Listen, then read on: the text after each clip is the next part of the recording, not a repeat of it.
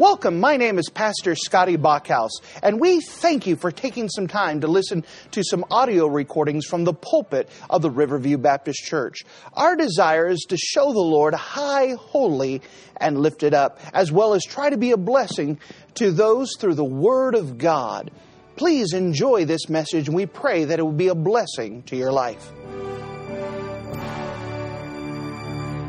Once again, we are thankful to have Evangelist Paul Swinkie come up and open the Word of God once again to us. And as you're doing, just pray that God would give you a spirit of wakefulness, that God would have your eyes open, and that you would be ready to hear. All right, thank you, preacher. God bless you. Thank you so much, Pastor. Let me invite you to turn in your Bible tonight to the book of 1 Chronicles in the Old Testament, 1 Chronicles and chapter number 21. I'd like to begin reading from 1 Chronicles 21 and verse number 7. Thank you for your faithfulness to the house of God, and appreciate so much your love for the Lord, your love for His Word. Now, I've been meaning all week just to say thank you so much to Riverview Baptist Church for your efforts in making a little apartment upstairs. I appreciate that. I know I'm not the only one who has or will, and I know some of you gave and labored and worked towards that, and I appreciate so much. Came out great, and not only that, just the whole building's just it's looking better and better. I appreciate your labor and your work, and just doing a great job for Christ, a great testimony for Him, and that matters. You know, people say, "Oh, it doesn't matter." Yeah, it does matter. In the Old Testament, they were very careful to make sure the temple honored the Lord and the house of God was appropriate for Him, and we should do the best with what the Lord's given to us. And I appreciate your willingness to do that, and I really do. Thank you so much for giving and working and laboring. It is well done and well appreciated. So you have your Bible tonight to the book of 1 Chronicles, chapter 21. I'm quite certain if you were to ask most people, what is the greatest sin in David's life? You know, they look at you like, well, that's Sunday School 101. Everybody knows that. Obviously, the greatest sin in David's life is that sordid story with Bathsheba. And I'm not exactly sure how you rate sin, but when it was all said and done, the story of Bathsheba, well, a year later, there was a dead soldier named Uriah. By the way, if you read the story carefully, Uriah was not the only one that died that day. When David or Captain Joab told his men to attack what is today the city of Ammon in Jordan. And why, as they approached, the call came to retreat. And in that battle, not only was that one man Uriah killed, others were killed as well. So there were funerals all across Israel because of David's sin. Of course, there was a little baby that died a year later, and that's a tragic story. Somebody else who didn't do anything wrong, someone else who was innocent, at least in that affair. But when it was all said and done, there were a handful of people who died for David's horrible sin with Bathsheba. But in 1 Chronicles 21, and again, I don't know exactly how you rate sin, but when David was done with this sin, it wasn't a little baby and a soldier and a few others. This time, 70,000 people would die. And it sounds like this in 1 Chronicles 21, verse number 7. And God was displeased with this thing, therefore He smote Israel. Father in heaven, we pray that you would help us tonight as we open the Bible and this story in the Word of God may grab our attention, may grip our hearts. And Lord, may we understand the great wrath of God is so true and so real. And I pray that tonight you would stir us. May the fear of God and the dread of God be upon us. And then, Lord, I pray you would remind us yet again that mercy is great and grace is free. And so tonight, would you please do for your people what a preacher cannot do? For someone perhaps in this room, someone online that has never been saved, what a wonderful night to go to the cross of Calvary and be born into the family of God. So we ask for your help in Jesus' great name. Amen. The Bible tells us Israel has sinned against God. Those sins are not even laid out so specifically, and yet they have crossed a line. It is time for God to deal with His people. You know, even in our day, the Word of God is very clear in Hebrews 12. Whom the Lord loveth, He chasteneth, and scourgeth every son whom He receiveth. The Bible tells us there's only so far a child of God can go before God because He loves His sons and He loves His daughters.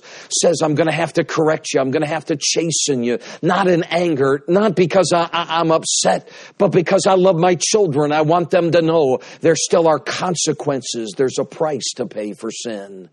And whatever the line was, Israel had crossed it. And if you take this text in Chronicles and you combine it with the text, a very similar story back in 2 Samuel, it really paints a powerful picture. You know, as an aside, sometimes when we're studying the Bible, people get confused. And they say, now, Pastor, in Matthew it says one thing. Then you get the same story in Mark and it says something a little different. Then you read the story in Luke or in John and it comes at it another way. And so which one is it, Brother Bachhaus? Is it Matthew? Is it Mark? Is it Luke? Or is it John? And of course, the answer to that is yes. That's the answer, yes. You see, the liberal seminary professor comes along and says, well, which one is it? Pick one. However, because we love the Bible and the Word of God, we know it's not one or the other. It's all of the above.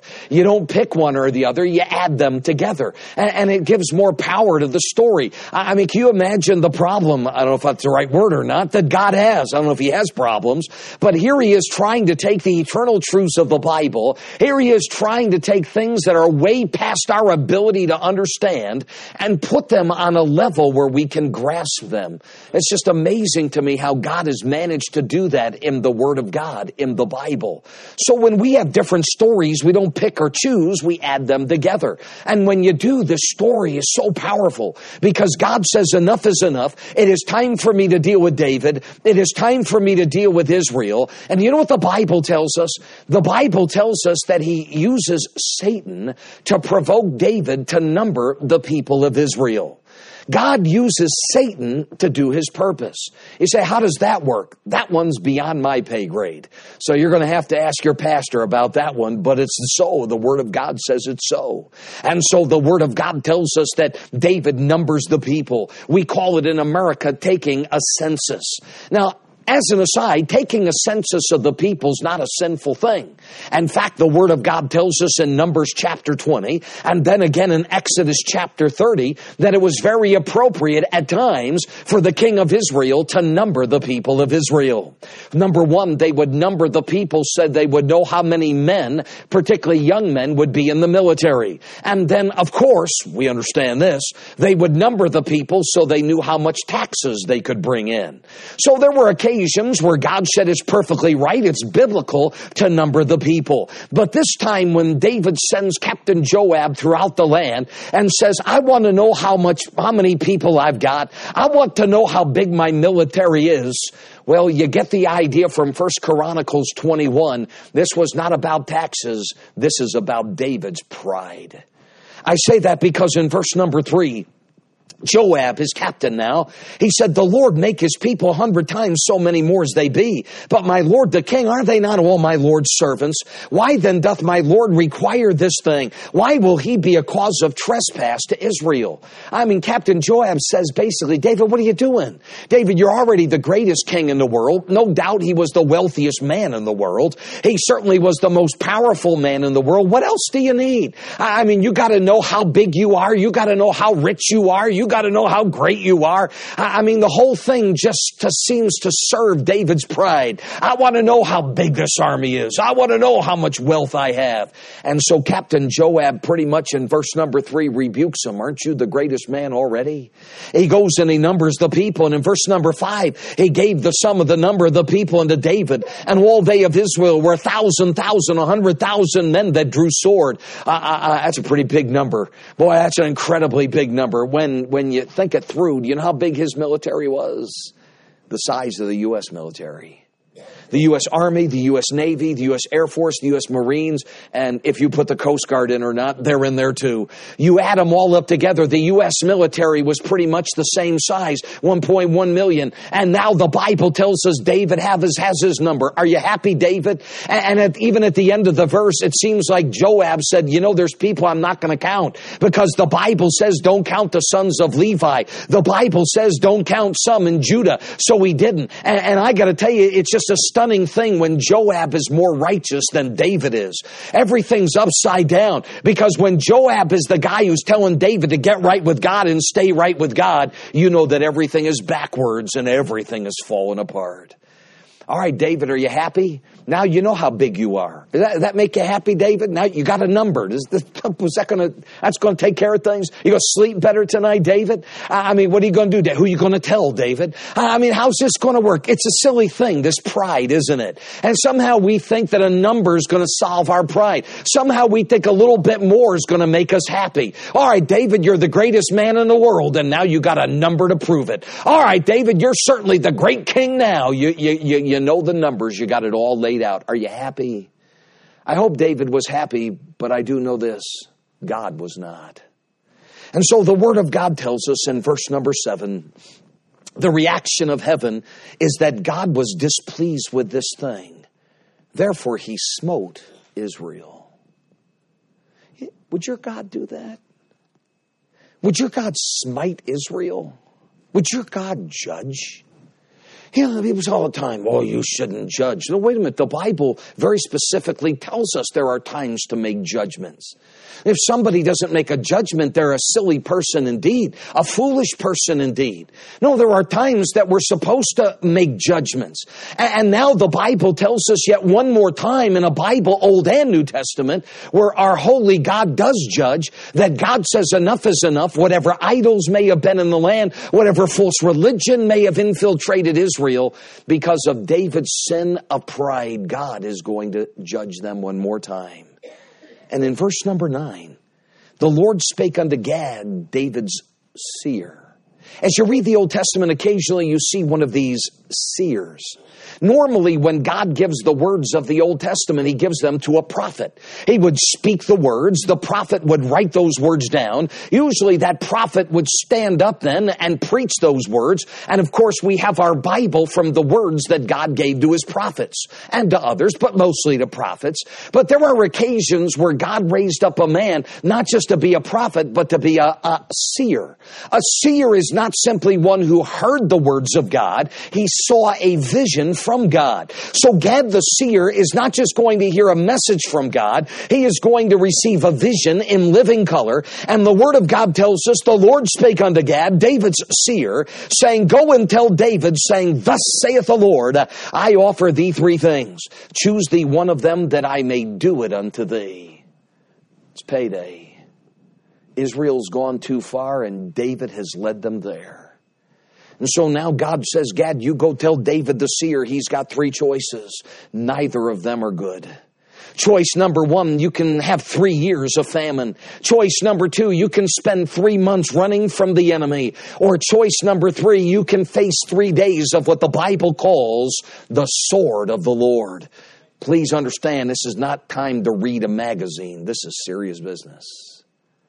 3 years of famine, 3 months of running from your enemy, or 3 days of the sword of the Lord. You see, there's a reason why in good days we need to make sure we fill our life with the Word of God. You know, when David was a young man, I mean, we know the stories. The Lord is my shepherd. Oh, Lord, our Lord, how great is that? I mean, David constantly was filling his heart and filling his mind. He was learning the Bible, memorizing the Bible, singing the Bible. David fills his heart with the Word of God. And in a story like this, in a rather strange way, we see how critical that is. Because even though David has backslidden, as we use the term, and David has gotten away from God, and David's pride is making choices, and David, for whatever the reasons, is in a season in his life where he is not seeking God and he is not obeying God, or he wouldn't have done this. Whatever has happened to David, because of all the Bible that David has put into his life, even when he finds himself in a disaster like this, do you know what he does? He makes a Bible choice. So when Gad the seer says, David, what's it going to be? 3 years of famine, 3 months on the run, or 3 days of the sword of the Lord. In verse number 13, David said unto Gad, I am in a great strait. And it's like his insides were squeezing him. Let me fall now into the hand of the Lord, for very great are his mercies, but let me not fall into the hand of man. You know, David knows God personally. He knows that God can, in 3 days, do a lot more damage than that an army can do in 3 months or that a famine can do in 3 years. But David understands something. All those years of the Bible, all those years of singing, all those years of walking with God, now in the midst of a mess, in the midst of a trial, David instinctively knows the right answer to such a difficult question. Let me fall into the hands of the mercies of God. For great are my God's mercies. That's the right answer. And even though David is a long way from God, David knows, throw yourself at the mercy of God. So the judgment of God hits the land. You know, the chapter begins with David thinking, how great am I? Let me number my forces. Let me know how many soldiers I have. 3 days later, his army was considerably smaller. The Bible tells us it was a pestilence in verse number 12. 3 days of the sword of the Lord, even the pestilence in the land, and the angel of the Lord destroying throughout all the coasts of Israel. I'm not exactly sure which coast it refers to. Probably it is talking about the Mediterranean Sea. I suppose it is a small possibility. He's talking about the Dead Sea. But most likely the phrase goes to the western side of Israel, to the Mediterranean Sea, and it's like a tidal wave. Why, closer to the coast and Bible times, there were smaller villages, and then the cities would become fenced cities a little bit larger as you'd make your way up the hill towards Jerusalem. So like a tidal wave, the judgment of God begins, and the Word of God tells us the sword of the Lord falls upon the land. No, as you read it carefully, it is the angel of the Lord, an Old Testament appearance of the Lord Jesus Christ with a sword in his hand, and that sword begins to come down upon the people of Jerusalem. Of Israel. It starts at the coast, and that tidal wave encompasses little villages, and it encompasses smaller cities. And you can imagine for 3 days the horror as the screams and the cries rise from the land of Israel. They're men and ladies and boys and girls. They've lost their husbands. They have lost their sons. They have lost their family members. They've lost their brothers. 70,000 men have died. The cry is everywhere in the land. The judgment of God is fallen, and the death and the carnage is beyond description. And yet we come to a moment in time. It is a breathtaking moment in the Word of God. We come to just one of those heart-stopping moments in verse number 15, where the angel of the Lord stood by the threshing floor of Ornan, the Jebusite. That sword has come crashing down again and again. Now that sword is dripping with the blood of the men of Israel. And yet the Word of God tells us for a moment in time, the angel of the Lord has come to the city of Jerusalem. He has come to the highest spot in the city of Jerusalem. He is hovering over that place with the sword of the Lord, the bloody sword of God over his hand. Why? For all of the death and all of the carnage, for 70,000 men that have died between the Mediterranean and the walls of Jerusalem, that is nothing compared to what is going to happen now. For if the sword of the Lord falls upon the city of Jerusalem, a city that is loaded with people, a city that is packed with people, why, when the judgment of God falls upon Jerusalem, that 70,000 number is going to multiply in a hurry. And the angel of the Lord has come to this moment in time. The wrath of God has fallen upon the land. And as the angel of the Lord hovers over the threshing floor, the Bible tells us this high spot in the city of Jerusalem. In verse number 15, the Lord beheld, and he repented him of the evil. And he said to the angel that destroyed, it is enough. Notice, stay now thine hand. In other words, with that sword in the hand of the angel of the Lord ready to fall upon the city, and death and destruction unimaginable, all of a sudden, the God of heaven says, stay. Not stop, but stay. For a moment in time, let's just stop right here. Hold back for a moment. And if one blow of that sword comes down on the capital city of Jerusalem, what a bloody picture it would be. And God says, stop right here just for a moment. Can you imagine in the story that is the Old Testament coming to such a place? I mean, can you imagine the panic? Can you imagine the worry? And yet even more than that, can you picture in your mind with the angel of the Lord holding the sword of the Lord, that bloody sword that has already taken 70,000, and with one order and with one command, that sword comes down, and the city of Jerusalem will know death and destruction. And God says, stop here for a moment and let's see if people are willing to deal with their sins. It is a heart-stopping climax in the Bible. It's one of those moments. And it's a rare moment in truth where God just peels back eternity. And you and I, through the pages of the Bible, get a glimpse of a battle that is real even in this building tonight that our eyes cannot see. Remember the story earlier in the Word of God where the Word of God tells us that God's prophet Elisha was in a city called Dothan. The Syrians had come and they had surrounded and besieged that city. And when you read about a besieging in the Old Testament, it means they didn't really attack the city, they just closed it off. And ultimately they knew if they were patient that the people inside would either surrender or die of starvation. And now the city was besieged. Cannibalism was everywhere.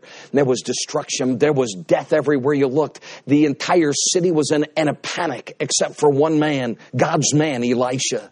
And when you pick up the story in Samuel, his servant said unto him, Alas, my master, what shall we do? We're all going to die. There's nowhere to turn. There's nowhere to go. The enemy is too great. The foe is too strong. And then comes that classic verse in the Old Testament, doesn't it? With everybody into a panic, the man of God, Elisha, puts it like this, Fear not, for they that be with us are more than they that be with them.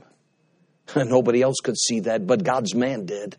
And now he asked the Lord to open the eyes of the servant. And when he did, it says that the mountains were full of horses and chariots of fire round about Elisha. It's what you and I cannot see with our physical eyes. And yet right here, anytime the word of God is preached, there is an unseen battle taking place. There is a war. Oh, no. We wrestle not against flesh and blood or principalities and powers. We wrestle against the rulers of the darkness of this world and spiritual wickedness in high places. There is an unseen battle that is very real tonight with the angels of God and the saints of God and the glory of God fighting against Satan and his forces. It is a very real warfare. And for a moment in time, the skies are peeled back and Elisha's servant sees that they that be with us are more than they that be with them. Now one more time, our eyes are peeled back and we are allowed through the word of God, as David did in verse 16, where it says he lifted up his eyes and saw the angel of the Lord stand between the earth and the heaven, having a drawn sword in his hand stretched out over Jerusalem. That drawn sword in his hand stretched out. All it takes is one order. All it takes now is one command. And should God in heaven say, now, that sword comes down upon Jerusalem, and the 70,000 that have already died in the land of Israel, that will be nothing compared to what happens next. David's eyes are open. Can you imagine the fear in David's eyes? Can you imagine that king of Israel who's used to being in control of everything? Can you imagine him looking up in terror as he sees the angel of the Lord and that bloody sword raised over his hand? And all it takes is one command. That sword comes crashing down. And if that weren't enough, in verse number 15, the angel of the Lord stood by the threshing floor. The threshing floor of Ornan the Jebusite. Really? This climactic moment, this incredible heart-stopping moment, it all happens at a threshing floor. A threshing floor, a rock where they would take a crop and they would throw it on that rock. And then the wild beasts, the animals, the burden beasts of burden would come and stomp on it. And hopefully the chaff would blow away from the wind and they would have grain to make their breads. It was a dirty place. It was a smelly place. Why, you would think that if the wrath of God was going to be dealt with, you would have to have a house of religion. Why, where are the stained glass windows? Why, where is the stately music? Where are the ministers in their robes? No, of all things, the wrath of God is going to be dealt with, of all places, at a dirty, smelly threshing floor.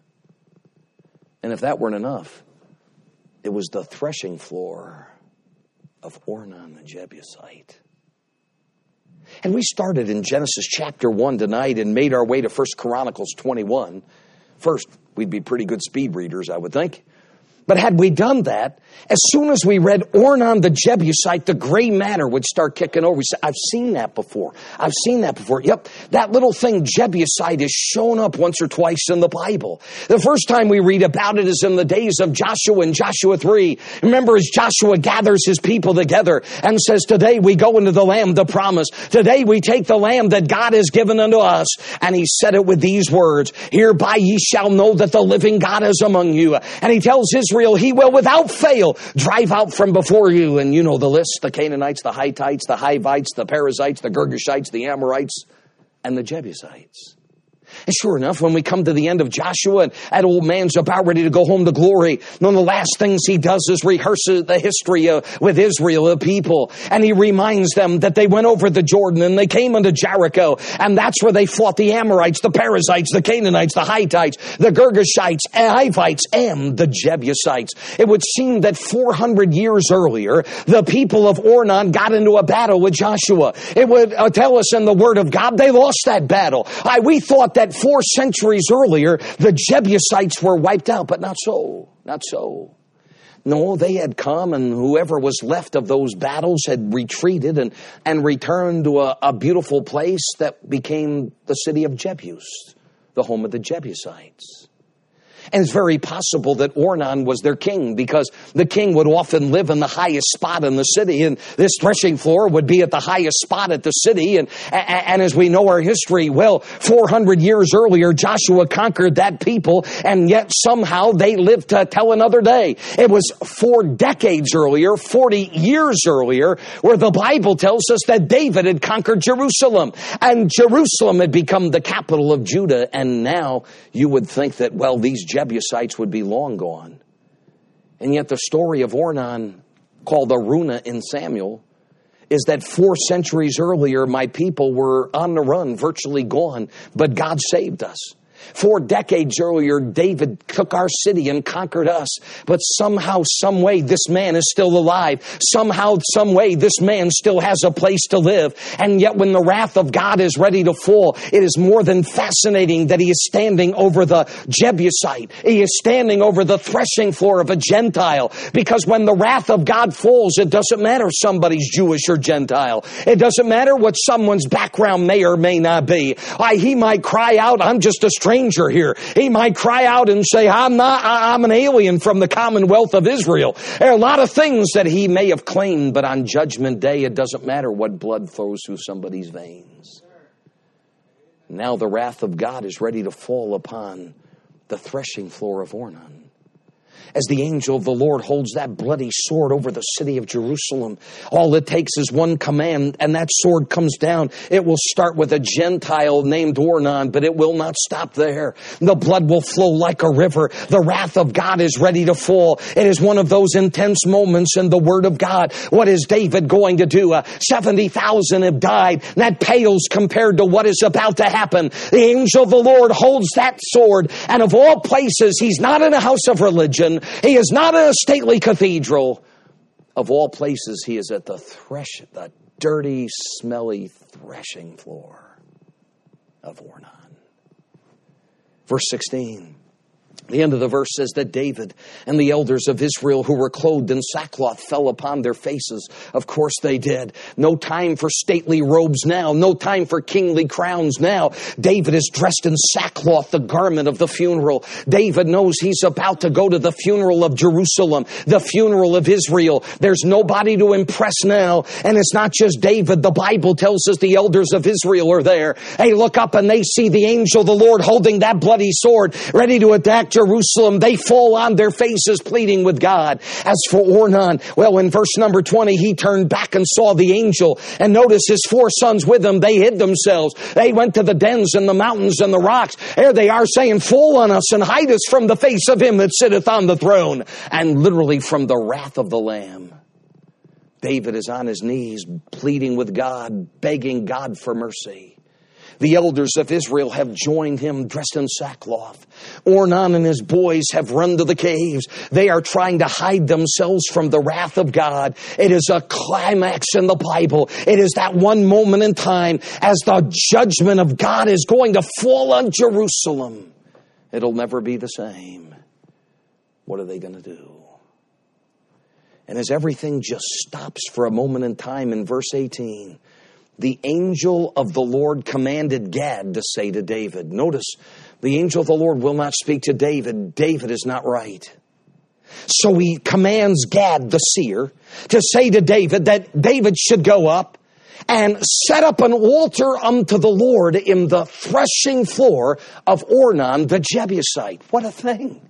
Of course, he's going to tell David to build an altar. That's exactly what they do in the Bible. When the wrath of God is ready to fall, when the judgment of God is going to come, when there is no hope for humans but for the mercy of God, it is time to build an altar. No time to build a great temple. No time to build a great cathedral. No time to build a massive house of religion. But no, they're going to gather the stone together most likely, and they're going to put the stones in the form of the altar. They're going to get an old sacrifice. They're going to build an altar, and there's no time to go anywhere else. They're going to build that altar at the smelly threshing floor of Ornan. It's what has to happen. Because you see, when the wrath of God is stirred, contrary to what modern music tells us, God is not just going to smile and say, well, it makes me sad to see the way you live, but I always just forgive. No, it doesn't work like that. The wrath of God has been aroused. The only hope for a sinner is an altar. But putting stones together and making an altar, that's not going to be enough. So upon that altar, there's going to have to be a sacrifice. And it's not just any old sacrifice. It is a sacrifice that is obedient to God's word, that is well-pleasing to Him. The sacrifice, the lamb, the goat, the bull, whatever that sacrifice may be, that is laid on top of that altar, that sacrifice whose blood is shed is going to be a very innocent sacrifice. That little lamb never did anything wrong. But you know, all of that is useless. You can build all the altars you want. You can sacrifice all the animals you want. David and his son Solomon, there were times when they sacrificed hundreds and even thousands of sacrifices. No, that's not going to get it done. That's not going to be enough, because for all the sacrifice and for all the altars, it is meaningless unless God accepts the offering. And so at the threshing floor of Ornan, the wrath of God is ready to fall with the angel holding that drawn bloody sword. And the only hope, David, is right now, you're going to have to build an altar. Well, in verse 21, David came to Ornan. Ornan looked and saw David and went out of the threshing floor and bowed himself to David with his face to the ground. David said to Ornan, grant me the place of this threshing floor, that I may build an altar therein unto the Lord. Thou shalt grant it me for the full price, that the plague may be stayed from the people. And Ornan said unto David, take it to thee, and let my lord the king do that which is good in his eyes. Lo, I give thee the oxen also for the burnt offerings, and the threshing instruments for the wood, and the wheat for the meat offering. I give it all. David comes to Ornan and says, right here in this place, I'm going to buy. And later in the story, it's not buy just the threshing floor. He bought the whole place, the whole mountain. I want you to sell it to me. And Ornan, he's already seen the angel of the Lord holding that bloody sword. He knows that he's as good as dead. And Ornan says, sell it, not happening. King David, I'm giving it to you. It's yours. Anything you need, stones, whatever you need to build that. You need an animal, I got plenty of oxen that were here threshing this thing. You got them. David, you know the yoke we put around the oxen, we'll start carving that up. You can use the wood to start the fire. David, I don't know what you need, but whatever you need, you've got it. You've got it, and there is no cost. And it is a stunning thing in verse number 24, where King David said to Ornan, nay, but I will verily buy it for the full price. For I will not take that which is thine for the Lord, nor offer a burnt offering without cost. David's not going to start clipping coupons now. Now, this isn't the time to cut a deal. The wrath of God is ready to fall upon Jerusalem. And the last thing you want to do now is to get cheap and stingy. David buys the whole place. Give or take a little bit. $327,000. David pays a hefty price, because that's the other thing. See, when the wrath of God is ready to fall and the sword of the Lord is ready to come down, well, not only does there have to be an altar, and not only does an innocent animal have to be offered upon that, and not only is it true that God must approve and accept that sacrifice, but that sacrifice has to be incredibly costly. Cheap sacrifice won't work now. When Adolf Hitler had his visions of conquering the world back in the 40s, tragically, and I mean tragically, and there is no excuse for this, he did it with the aid and the help of ministers all across the land of Germany. There is no denying that. You will never, ever, ever, ever hear me positively quote Martin Luther. Martin Luther hated the Jewish people. With a passion, he hated the Jewish people. The Hitler and his regime was built on the philosophies of Martin Luther. They quoted him extensively. There was one minister, one pastor in Germany that looked at the atrocities and the hatred that Hitler and those demonic people had for Jewish people. There was one, and I'm sure there were others, but there was one we know of who stood up and said, "Not on my watch." And as he watched ministers compromise, and he watched ministers sell out the people of God, and he watched ministers more worried about their own lives than they were about life and truth, this pastor in Germany looked at his country and said, the problem in Germany, and this is what he called it, he said, it's cheap grace. Cheap grace. That man would ultimately be martyred and killed by Adolf Hitler just a few short days before the Allies made their way into Germany. Cheap grace. You know what our problem is in America? Really? Cheap grace. Cheap grace. Just come to a house of religion. You don't even have to now. You just turn on the TV. Just for 20 minutes, just sway back and forth a little bit. Put a nice T-shirt on. Wave your arms in the air, and then tell Jesus that you love him. And then you can go out for the rest of the week and do what you want, live like you want, talk like you want, act like you want. It doesn't matter. You can live like the world, smell like the world, talk like the world, act like the world, just so long as for 20 minutes on Sunday morning that your life is interrupted enough and you just wave your arms and tell Jesus you love him. Cheap grace. There is nothing cheap about Calvary. There was nothing cheap at the threshing floor of Ornan. David, I'll cut you a deal, man. I got a good price. The good price is free. We said, that's a pretty good price. David said, not happening. We are talking about the city of Jerusalem. We are talking about probably hundreds of thousands of people. And if we don't get this right, then it isn't going to matter how much I paid for this. David says, not happening, sir. I am paying full price. We are not going to take something that's on sale. We're not going to take a bargain and give it to Jesus and pretend like everything's all right. God is not worth second best. There has to be an altar. There has to be an innocent sacrifice. That sacrifice has to be incredibly expensive. And then God must approve. Well, David pays the price. 327,000 of our dollars. And in verse 26, David built there an altar unto the Lord and offered burnt offerings and peace offerings and called upon the Lord. The animal has died. The innocent animal has given his life. The blood has been shed. And now every eye has to turn towards heaven, because by faith and by obedience, David has done what God has told him to do. The man of God, Gad, the seer, said, build the altar, put the innocent animal, shed the blood. It has to be expensive. And then we have to look towards heaven. It's all up to God. What is he going to do?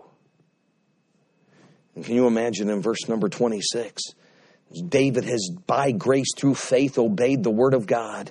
And he looks up and the Bible says that God, he answered him from heaven by fire upon the altar of the burnt offering.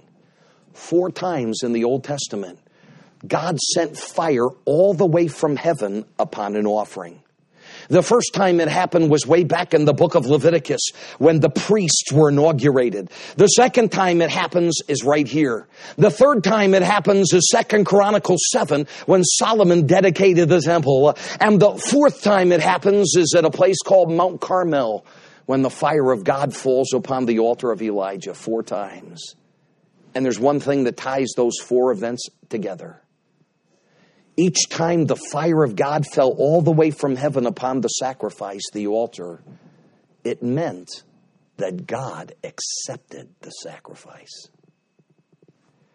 And now in verse number 27, the Lord commanded the angel, and he put up his sword again into the sheath thereof. Verse 27.5 says, David's heart started beating again. Can you imagine? Every eye looked towards heaven. We have sinned against the Lord, and if that sword of the Lord's wrath comes down upon us, it will be justice. It will be precisely what we deserve. And yet when the wrath of God was ready to fall, David says, what do we do? And the angel of the Lord tells the man of God to tell the king of Israel, build an altar, put an innocent animal on that altar. It's going to have to be an expensive sacrifice. And then we're looking to heaven. And as the blood of the animal is shed, what is God going to do? Is he going to find that an acceptable offering, or is God going to refuse it? And that day God accepted the offering of David.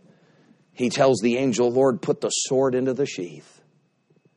In other words, the wrath of God collided with the mercy of God. And at the threshing floor of Ornan, mercy won the day. Wrath met mercy, and mercy won. Not because they built a house of religion, not because they sang a beautiful song, not because there was beautiful religious artwork, not because of all the trappings of religion that we think we've got to have. No, it was at a dirty, smelly threshing floor where the wrath of God met the mercy of God. The altar was built. The innocent blood was shed. The cost was very great. And God accepted the sacrifice. What a story. And it all happens at the threshing floor of Ornan. Just before we put the story to bed, there's another verse you need to see. Would you turn a few chapters to your right to 2 Chronicles chapter number 3. 2 Chronicles chapter number 3. And you'll notice in verse number 1, 2 Chronicles chapter 3, verse number 1, that Solomon began to build the house of the Lord. Oh, you say, that's Solomon's temple. No. In the Bible, there is no such thing as Solomon's temple. Do you know that? In the Bible, it is never, not one time, ever called Solomon's temple. One time it is called the house of the Lord that Solomon built. But every other time it is referred to as the house of the Lord. It is not Solomon's temple, it's the Lord's. And Solomon began to build the house of the Lord at Jerusalem. But look at this. Look where he builds the house of the Lord, the temple. He builds it in, of all places, Mount Moriah. And it's not just Mount Moriah, it is Mount Moriah where the Lord appeared unto David his father in the place that David had prepared in the threshing floor of Ornan the Jebusite. Well, it's not just the threshing floor of Ornan now, it's got a name. That dirty, smelly threshing floor where the wrath of God and the mercy of God collided was called Mount Moriah. We've heard that before, haven't we? Of course. Genesis chapter 22 tells the story of a day where an old man named Abraham looked at his son, who's probably 30 years old, give or take a few, and said, Isaac, we've got a job to do. God has given me a commandment. God had said, Abraham, take thy son, thine only son, whom thou lovest. And where did he send him? He sent him to the threshing floor of Ornan. Oh, and that day it was called Mount Moriah. You're going to take your boy, and the servants join Abraham and Isaac until finally the father says to the servants, y'all going to stay back. The boy and I, we are going up. And here's something we cannot do in our English language. However, many languages, including the languages of the Bible, can. It is a plural verb that says we are going up, and a plural verb that says we are coming back. There was never a doubt. Abraham was going to slay his son, believing God would raise him from the dead. The servants can't take this. This is a trip for the father and the son. They make their way up Mount Moriah to offer unto the Lord a great sacrifice, an expensive sacrifice. For Abraham, it could not have been more expensive. Oh, he was a great man. He was a wealthy man. He, no doubt in our thinking, was a multimillionaire, if not more. One of the wealthiest men in all the world. But for all of his millions, none of that mattered on the top of Mount Moriah. He was going to offer something far more expensive than any investment or bank account. Thy son, thine only son Isaac. Isaac and Abraham build the altar. And now it is time to put a most expensive sacrifice on that altar. Abraham lays his boy. Well past 100 years old, and his son was 30. And I'm quite certain that if Isaac had chosen to, he easily could have run for his life, and the old dad never would have caught him. He willingly lays himself upon that altar. But now it's time for the blood to be shed. You couldn't have a more costly sacrifice than the son that you love. And now as that daddy Abraham takes that knife and he's ready to plunge it right into the heart of his son, well, you know how it turns out, and I know how it turns out. Could I remind us, please, tonight? Abraham had not read Genesis 22 yet.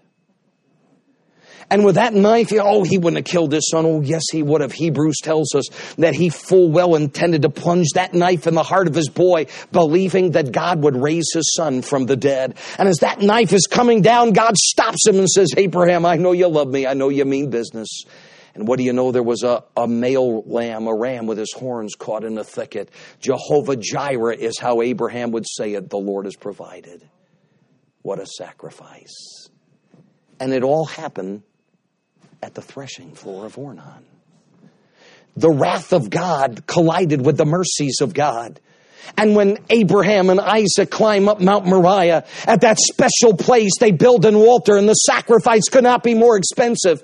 And yet when it is time to shed the blood, the Bible tells us the wrath of God and the mercies of God, they collide on the top of Mount Moriah. And when the dust settles, mercy wins the day. Now, centuries later, David climbs the very same mountain to the very same rock, to the very same place. And in Abraham's day and in David's day, the wrath of God collides with the mercies of God on Mount Moriah. And mercy wins the day. But you know, there's one more story, isn't there? And this one, of course, is not Mount Moriah, but it is as the Lord told Abraham, from the mount of the Lord it shall be seen. So Abraham on Mount Moriah, wrath met mercy, and mercy won.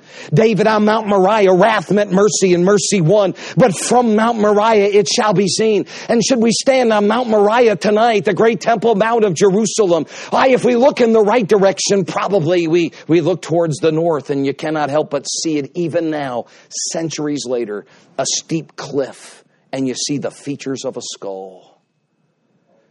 For it was at a place called Calvary where the Lord Jesus Christ would die for you and for me. Build an altar.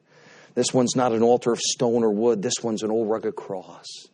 A sacrifice, an expensive sacrifice. You think it couldn't get more expensive than thy son, thine only son whom thou lovest. It couldn't get more expensive financially than David paying such a great price. They pale compared to what happened at Calvary. From Mount Moriah, you can see Calvary. And at Calvary, the Lord Jesus Christ, for the Bible says he redeemed us not with corruptible things like silver and gold from the vain conversation received by tradition of your fathers. It was the precious blood of Christ, the priceless blood of Christ. The blood of the innocent lamb has to be shed, the Lamb of God who taketh away the sin of the world. But you know, it would all come to naught unless God accepted the sacrifice. He does with Abraham. There's a ram with his horns caught in a thicket. He does with David on Mount Moriah. David, I accept. The sword goes back into the sheath. But what would happen at Mount Calvary? We read Isaiah 53, and it's one of the most emotional chapters in the Bible, is it not?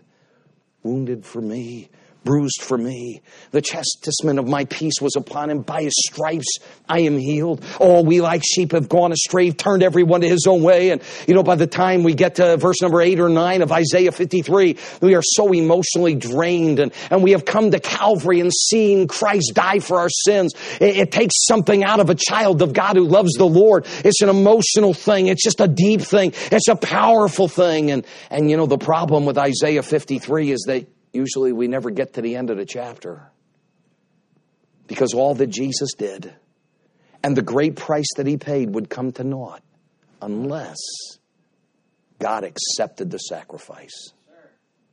By the way, there's a word for that. It's called propitiation.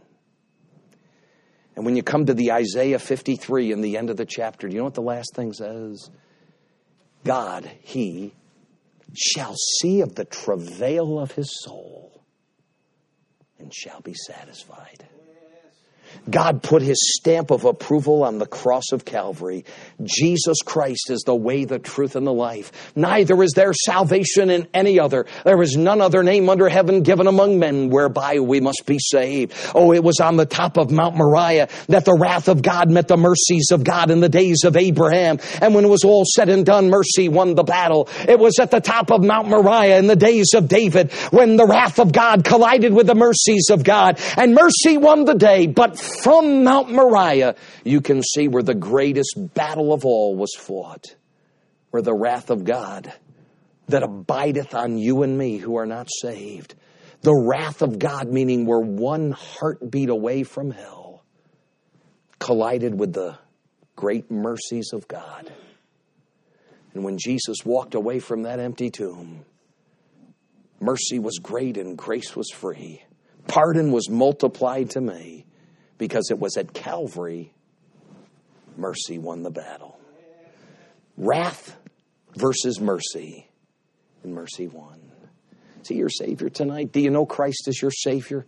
If not, his love is so great. The magnificent love of God is so deep that he did something we cannot comprehend. He gave his only begotten Son that we might live through him. Here in his love, not that we love God, we don't seek him, but that he loved us and sent his Son to be the propitiation for our sins. But unless you believe I'm the Lord Jesus Christ and you are saved, it all comes to naught. The only hope for a sinner with the wrath of God abiding on him is to believe I'm the Lord Jesus Christ. I know many tonight say, I know him. I know I'm saved. Have our hearts grown cold towards the cross? As we get along in our Christian life, it's an easy thing to get a little bit cold and a little bit indifferent. And pretty soon, the Bible says in Revelation, a church of people can lose their first love for Calvary and for what Jesus did. And for the great price that he paid so that I could be saved, we can let Calvary warm our hearts again. For it was the place where mercy and wrath collided, and mercy won the day.